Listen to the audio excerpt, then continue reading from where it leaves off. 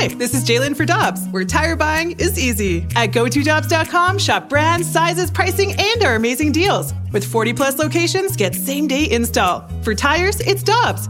For deals you can use, click on GoToDobbs.com now. Another day is here, and you're ready for it. What to wear? Check. Breakfast, lunch, and dinner? Check. Planning for what's next and how to save for it? That's where Bank of America can help. For your financial to-dos, Bank of America has experts ready to help get you closer to your goals. Get started at one of our local financial centers or 24/7 in our mobile banking app. Find a location near you at bankofamerica.com/talktous. What would you like the power to do? Mobile banking requires downloading the app and is only available for select devices. Message and data rates may apply. Bank of America N.A., member FDIC. With Michelle Smallman, I'm Randy Carricker, and it's great to go to the Brown & Crouppen Celebrity Line and talk to Gabe DeArmond of PowerMizzou.com. Tigers getting ready to actually play a game this weekend against the South Carolina Gamecocks. Gabe, good morning. How you doing? Not bad. What's going on, guys? Hey, it's good. Great to have you with us.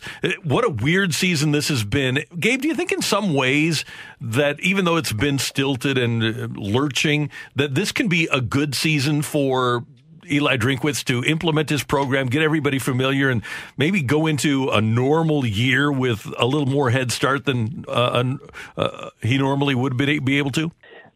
I mean, nobody would, if given the choice, nobody would have this season the way it is. First-year coach, 10th-year coach, whatever. No, I think this has clearly set any new coach back. Year one, year one is not, he isn't able to get as much done as he would have been otherwise. I don't think there's any way around that. That doesn't mean, they can't be good next year or anything like that. But I don't think anybody would want it this way. I suppose you can probably find ways to tilt it around and say it's a positive, but it would take me longer to figure out how that is than just right now.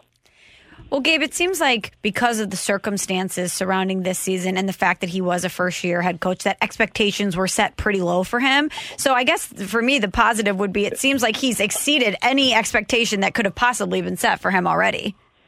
Yeah, I think before the season, Missouri probably was picked to go 2-8 by most people, somewhere around there. I picked them 3-7. Anything more than 3 wins, which it looks like they should get now, but you never know. Would be overachieving. I think Eli is, just from a personal standpoint, and again, he wouldn't want it this way, but first-year coaches always have this super long leash, honeymoon period with fans, right? But I think this has probably given most first-year coaches, and Drinkwitz certainly falls in this category, the honeymoon period is going to be extended even longer than it normally would be.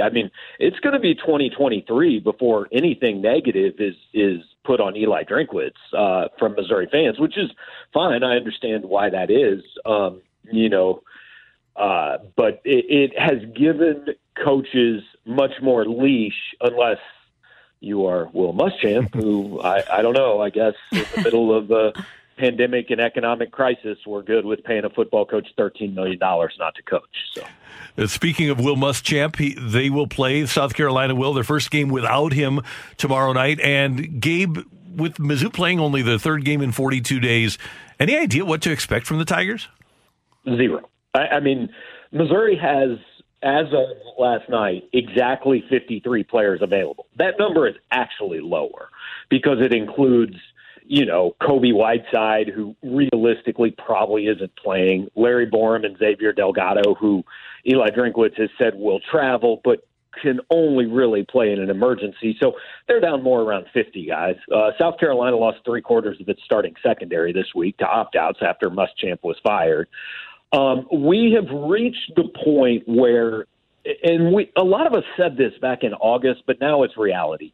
The victory is in having games. They're probably not going to be pretty. Yes, I get that you want to win. I get whichever team loses tomorrow night, their fans are going to be unhappy around 10 o'clock. But you never want to say when they keep score that it doesn't matter. But it almost doesn't matter at this point. Just go play games. There are 4 or 5 teams at this point playing for, hey, we want to make a playoff and win whatever weird championship they award at the end of the year. for everybody else, the goal is simply try to get most of these in and keep everybody healthy. Gabe, while we don't really know what to expect, and the victory is in just playing, as you mentioned. And this is a difficult matchup to gauge based on all of the intangibles with both teams, but it does seem like this should be a favorable matchup for Mizzou, right? Yeah, I mean, look, South Carolina had one of the worst pass defenses in the country before three-quarters of its secondary opted out. So I guess if I'm a South Carolina fan, I'm going, well, it can't get any worse. I mean, whatever. All we are is still really bad, whereas if I'm a Missouri fan, I'm looking at it and saying, their huge weakness just got weaker.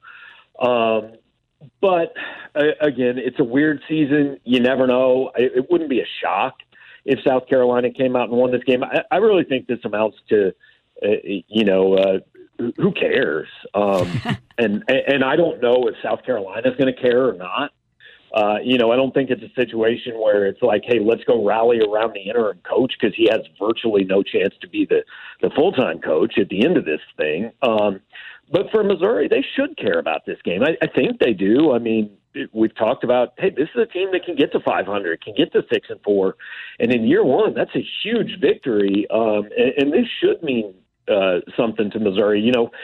They've beaten Kentucky already this year. If you can beat South Carolina, I mean, I've talked a lot about the path for Missouri to get to where it wants to go in the SEC East is to be better than South Carolina, Kentucky, and Tennessee. If you beat South Carolina, you have a winning record against those three programs this year. If you can do that, then build on it next year. Then all of a sudden you're looking at a team that can rightfully say, hey, we're the third best program in this division now, so let's go try to catch Georgia or Florida on the right day. If you're a Mizzou fan, you need to check out and subscribe to the premium content at powermizzou.com.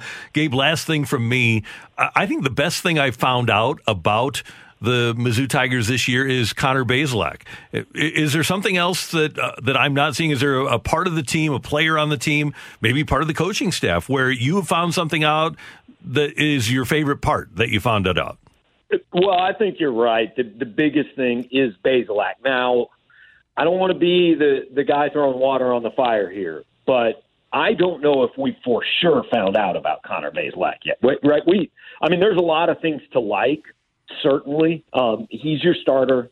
I would imagine he's your starter next year. He's the guy to kind of get this program up and running. But if we look at this season, his best game was against LSU, which is, let's be honest, guys, that's a bad defense. It's just bad. He struggled some when he came in against Tennessee. He was decent, but not great. There's been a little bit of up and down. They were certainly not good against Florida defense that hadn't been good going into that game. So while there are early positive signs, I'm not yet ready to say, hey, Missouri has a top three quarterback in the SEC for the next 3 years. I want to see a little bit. I want to see how the rest of this season goes and see where things are at, and then give him a full off season, which he obviously didn't have because I'm not even sure he was fully healthy at the beginning of fall camp. We weren't there, so nobody can know that, but tore his ACL, late last November. So wouldn't have been a surprise if he was still kind of getting his feet on the ground in early August. Gabe, we always love your work at powermizzou.com and always appreciate your time here on Carricker and Smallman. Thanks so much and have a good weekend. All right, same to you guys. Thanks for having me. You got it. See you later. That is Gabe DeArmondon again. Check out the website, powermizzou.com. Coming up, we've got Take It or Leave It. Get your text into the Air Comfort Service text line, 65780 for Tioli. And can T-Pain sing? It's coming your way on 101 ESPN.